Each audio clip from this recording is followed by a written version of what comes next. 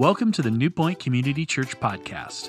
This message is part of our series, Life is Complicated, We Can Help. We want to thank you for joining us, and we hope you continue to realize and reach your full potential in Jesus Christ.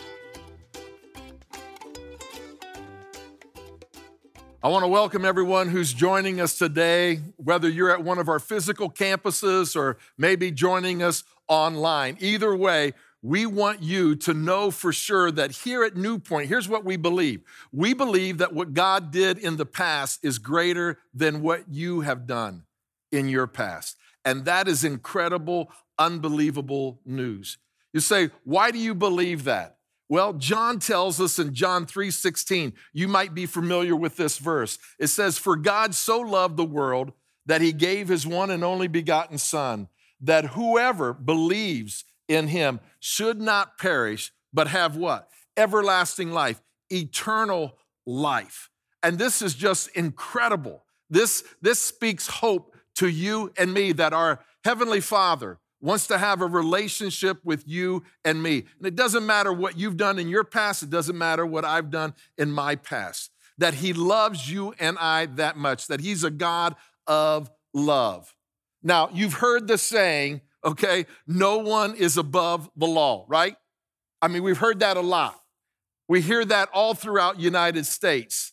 And you'll hear that phrase over and over again, no one is above the law. And the reason why is because it's one of the bedrock principles established in our country.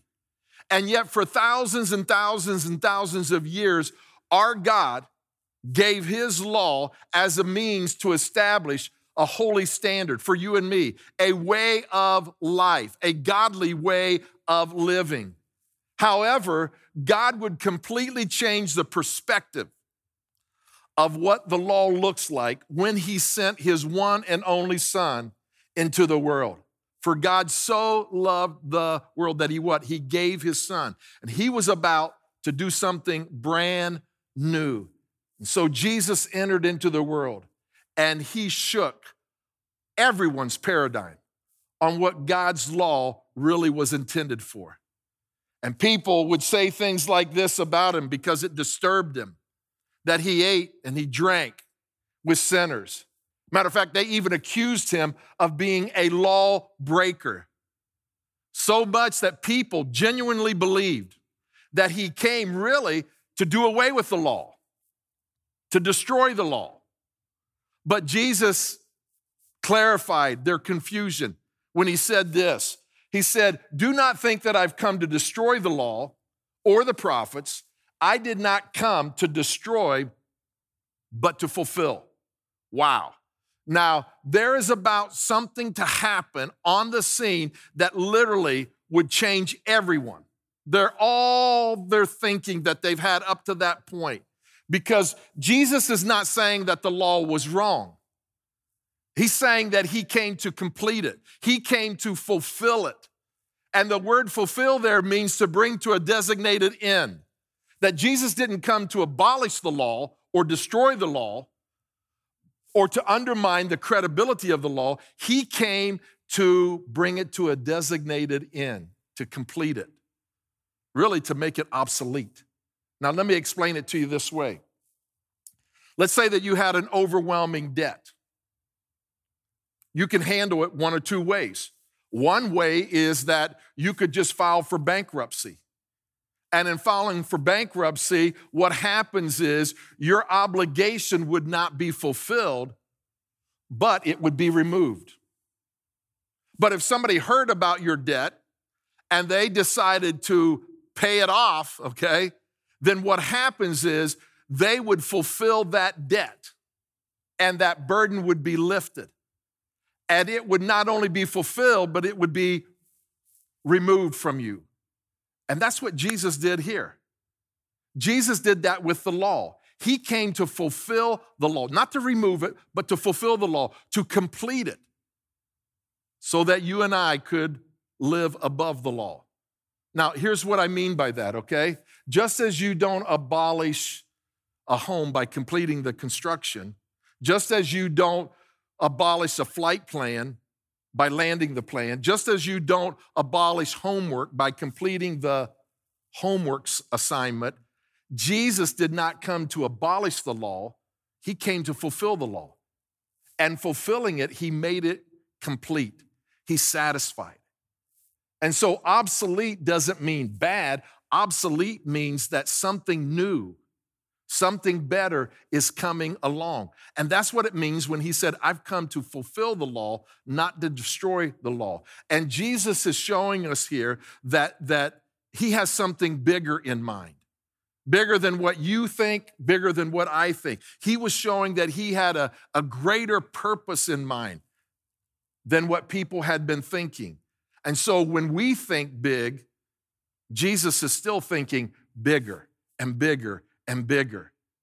And so he was fulfilling the law. And that's a good thing. Now, Jesus continues in Matthew, and he lets it be known that he's fulfilling the law, but he's turning up the volume and the intensity of what God expects of you and me. Look at what he says here. He says, you have heard it said to the people long ago, you shall not murder. But I tell you that anyone who is angry with a brother or sister will be subject to judgment. What's he saying here? He is saying, hey, you know what? I know that some of you people have never, ever killed anybody. You've never murdered anybody. You haven't murdered your brother, your sister, or anyone. But I'm turning up the volume. I'm raising the bar. I'm telling you that if you're angry with your brother or sister, you will be brought into judgment. That pierced through everyone's heart. That spoke to everyone. That bothered everyone. And then he went on to say these words. He said, therefore, if you are offering your gift at the altar, and there remember that your brother or sister has something against you, leave your gift there in front of the altar. Wow. This had to just shake them to their core. You've got to be kidding me. He says, first, go and be reconciled to them, and then come and offer your gift. You see, here's what we need to understand. Most Jews would visit the temple once or twice a year, and the lines were long. And I'm sure the sun was hot. I'm sure the kids could be fussy and you had to deal with your donkeys and all of that stuff. And by the way, the disciples and Jesus lived in Galilee, and so they were basically a 3-day journey away. And they're thinking, you're telling me that if I'm in line and I think, you know what, my brother has something against me, I should get out of line and go back and make it right with them? Absolutely. Absolutely. See, what happens is they're now not just thinking that Jesus was a blasphemer. They're thinking that, you know what, you're unpractical. You're impractical. You just don't get it. How can you ask us to do this? Because there was no way in Hades that somebody was going to give up their position in line. Just think of being at maybe Cedar Point and you had to give up your line and you've already been there for 3 hours. You wouldn't want to do that. And so what happens is he's saying, if you have something against your brother, you need to get out of your line, you need to go make it right. And you need to go to the offended party, to your brother or sister. And you need to be able to be reconciled with them. And this blew their mind, because was he implying that it was more important to be right with my brother or sister than it was to be right with God? Was it more important to be right horizontally than it would be vertically? Did he really mean that? Surely not. But that's what Jesus said. And that's what he meant. You see, this was new. And he didn't stop there. Look at what else he said. He said, you have heard it said, you shall not commit adultery. But I tell you that anyone who looks at a woman lustfully has already committed adultery with her in his heart. What is Jesus doing here? He is using the law as it was intended to be used. You say, I thought the law was obsolete. It is to our salvation. There's nothing that you can do to earn your way to God. It's a free gift. And then you might say, well, then what is the purpose of the law? Jesus came to fulfill the law, okay, not to do away with it. And so you might say, well, Dwight, help me understand what the law is all about. Well, let me give you 3 pictures. The first thing is it's a mirror. It's a mirror. God's law serves to reveal to us how imperfect you and I are. You see, listen, I've never murdered anybody, but I've been angry with people. Okay, I've never committed adultery per se, but maybe I've looked at a woman in a lustful way. And what he is saying is, Dwight, when you look at yourself in the mirror, I'm looking at your heart. And you need a Savior. You can never be good enough to be able to make that right. And so the law is a mirror, but it's more than that. It's a compass. And a compass is not a checklist. It serves as a guide. Because it's God's law, it can never be an attainable checklist. I can't say, check the box, check the box, check the box. I'm good here, I'm good here, I'm good here. So guess what? I'm good in God's sight. No, it's a compass. It's to guide you and I to realize that, you know what? I need a Savior. I need Jesus in my life. And then it's also God's holiness. God's intention for the law is not only a mirror and a compass, but God's holiness. Think how incredible, amazing the power of God is. Think how incredible, amazing his righteousness is. He is holy. He is righteous. Have you ever imagined what the world would be like if there was no evil? If there was no sin? If there was no depraved man or woman? It was just God's holiness. You see, what happened here was this, that God's people were so enamored with the law that they wanted to fulfill the law, and yet God had something bigger. He had something bigger in mind. God was doing something new. He was working on developing something above the law in his people. Something that couldn't be quantified, something that couldn't be measured, something that couldn't be outdone. God was going to reveal his plan, something new, if you will, a weapon that would transform the world forever and ever, something that the law was powerless to do. And this weapon that he was going to announce and demonstrate and show would always be his love. His love was going to shake the foundations of nations and literally of the world. You see, the weapon of love couldn't be contained. It couldn't be stopped. It couldn't even be slowed down. Matter of fact, when people would try to end it or fight against it or try to stop it, it just grew more and more and more and more. And as John 3:16 said, for God so loved the world, Jesus came to show us God's love and that it's above the law. I want you to look at this story with me. Luke records it. And it's another encounter that Jesus had, and he was blowing their minds. He was blowing their paradigms. And here's the story. On one occasion, an expert in the law stood up to test Jesus because they were hearing these things and they couldn't believe it. Teacher, he asked, what must I do to inherit eternal life? What is written in the law? He replied. How do you read it? He answered, love the Lord your God with all of your heart, and with all of your soul, and with all of your strength, and with all of your mind, and love your neighbor as yourself. Wow. So Jesus tells him this incredible truth. And Matthew adds something that Luke doesn't have. And he said this. He said, all of the law and the prophets hang on these two commands. What two commands? To love God with all of your heart, soul, and mind, and to love your neighbor as yourself. Now, here's what we need to understand.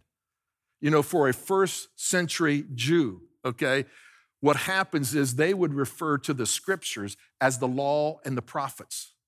And according to Jesus, their entire Bible, so to speak, could be summarized by those two commands. Love God with all of your heart, soul, and mind, and love your neighbor as yourself. Because they would say, you know, really to love God would be to obey his commands. And yet Jesus is suggesting something even more above that.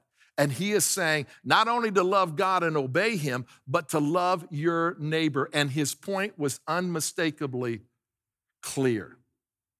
And that was this, that God loved you and God loves me. And so he calls you and I to love one another and to be able to demonstrate this for our neighbors. And it was done horizontal, not just vertical.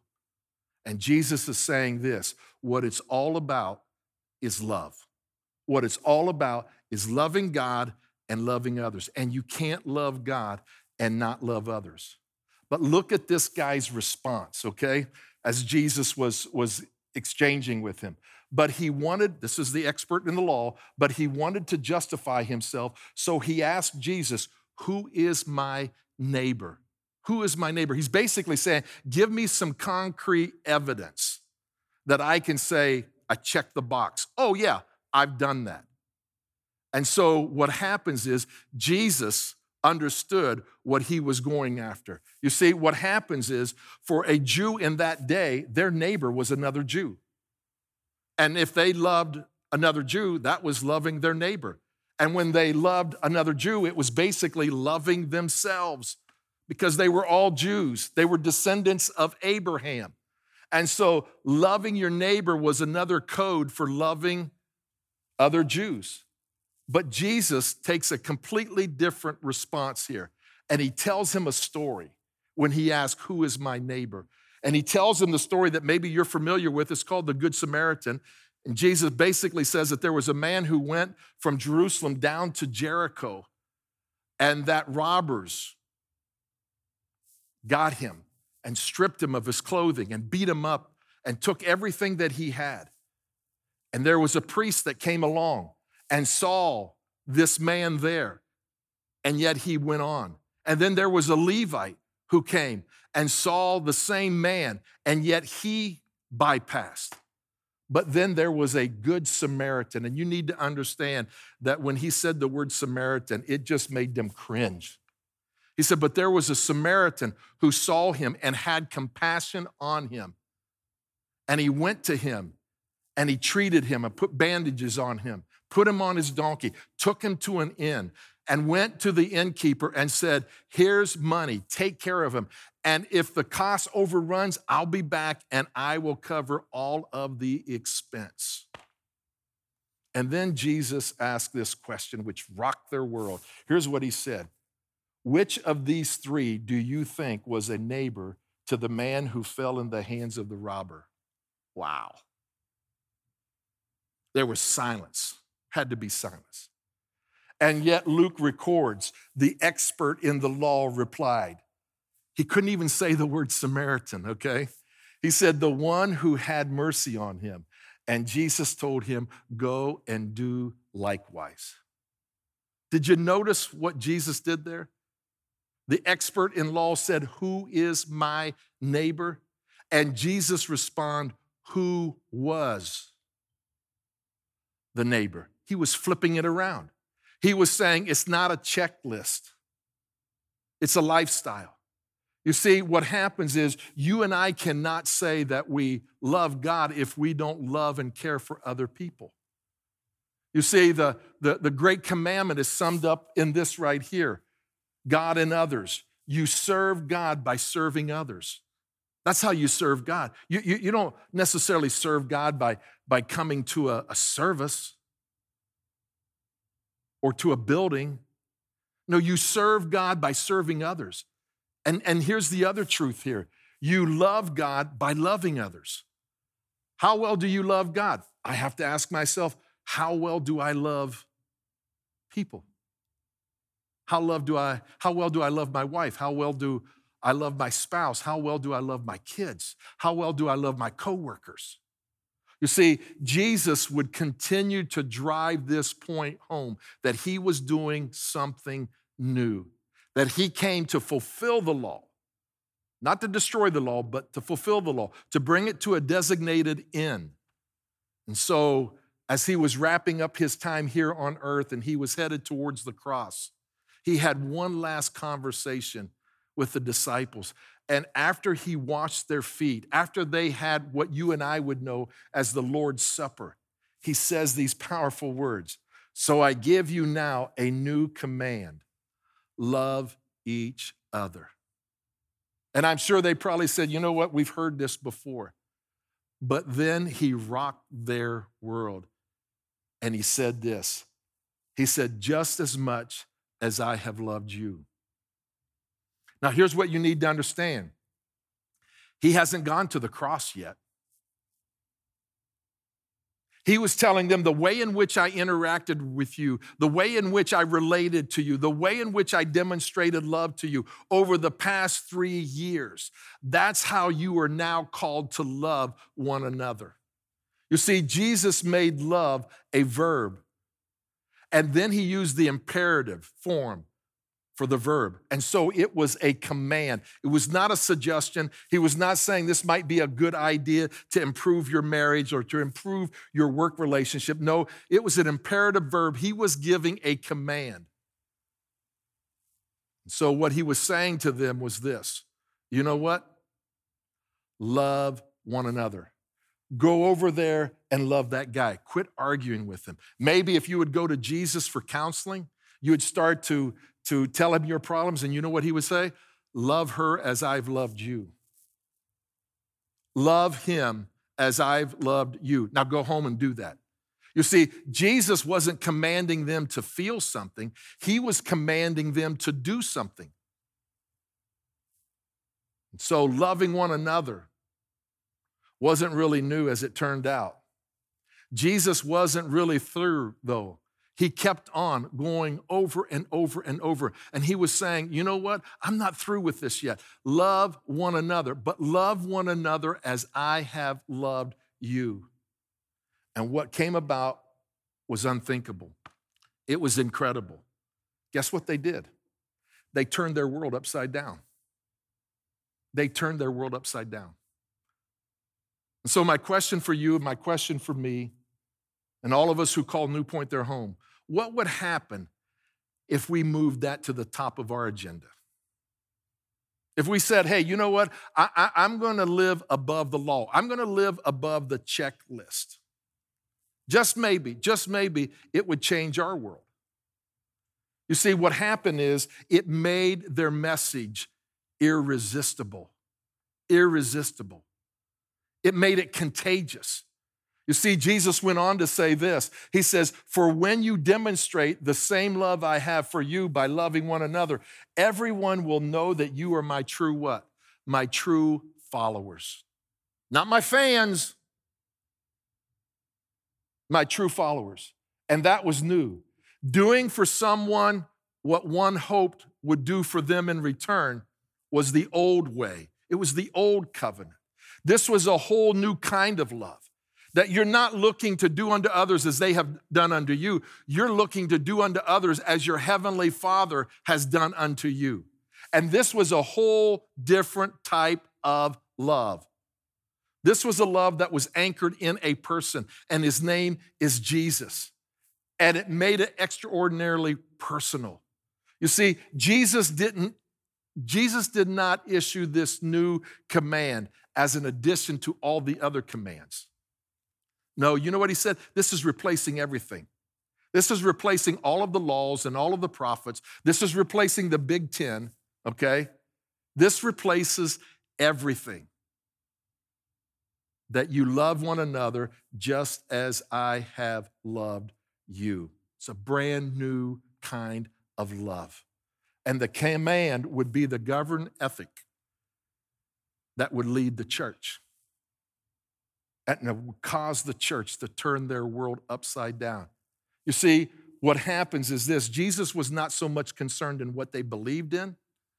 He was more concerned in what they did. And they were to love as he loved. You see, a fan believes something. A follower does something. Followers don't begin or end with the question, what does the Bible say? That's what a fan does. You know what followers do? They're above that.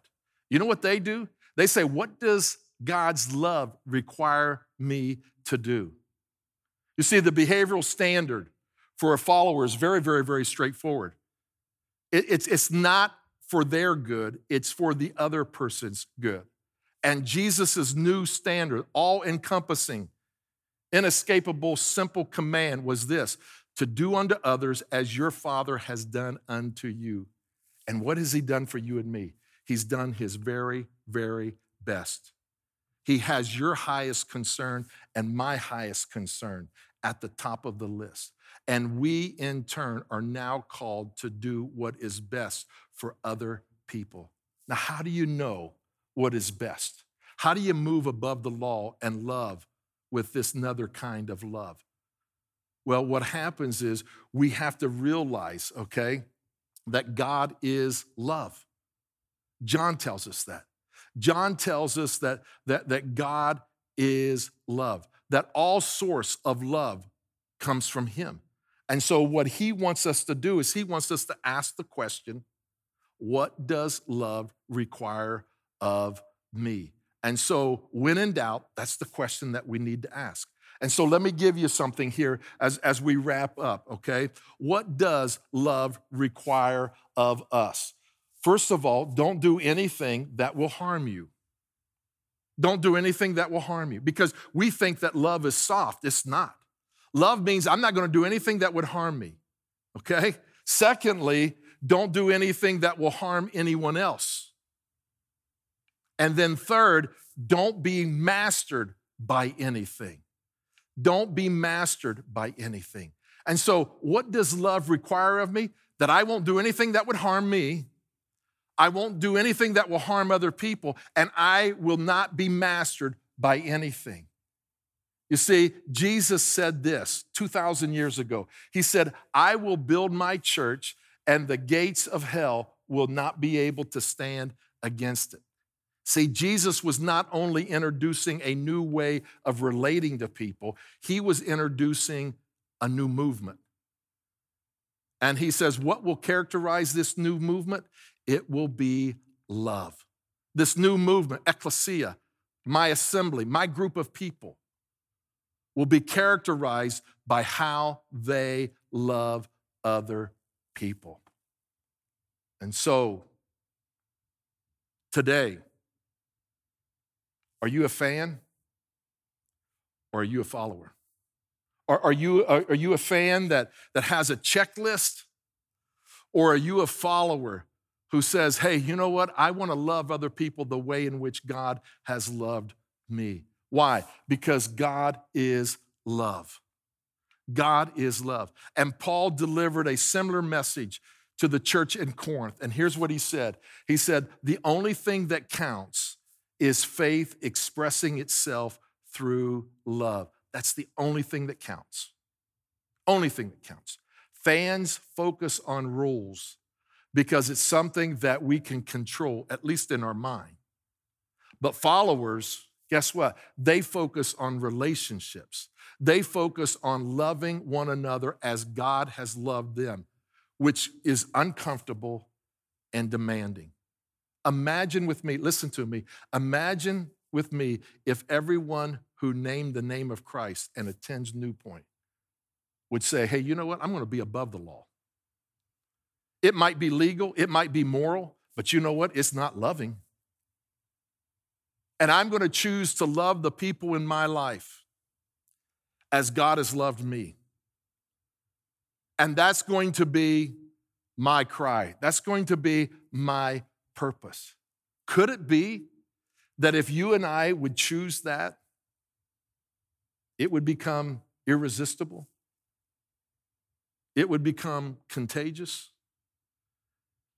It would change our marriage.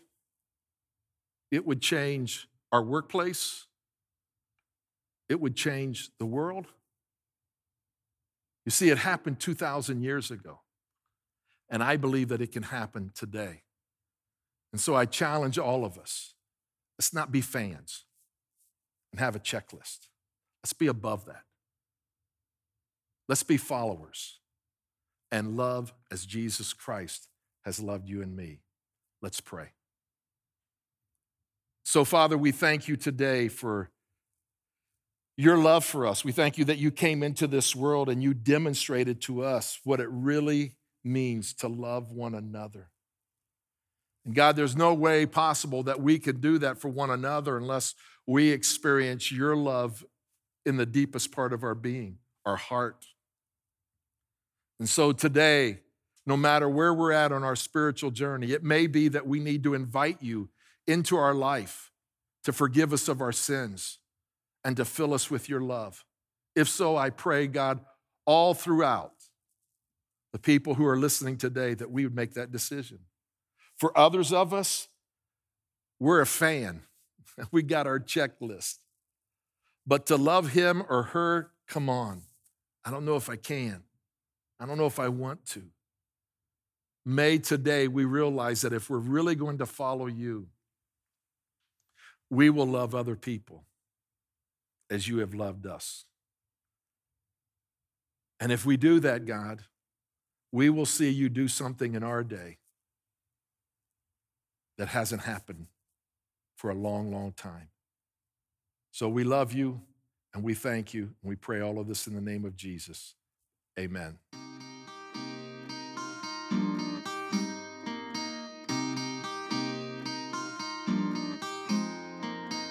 If you want to talk to someone about a decision you've made, or let us know how God's moving through this series, visit newpoint.org/contact. Be sure to stay connected with us throughout the week on social media, download our app, subscribe to our weekly podcasts through the App Store or Google Play, or catch us on Roku or Apple TV. Thanks for listening to today's message, and we hope you continue to realize and reach your full potential in Jesus Christ.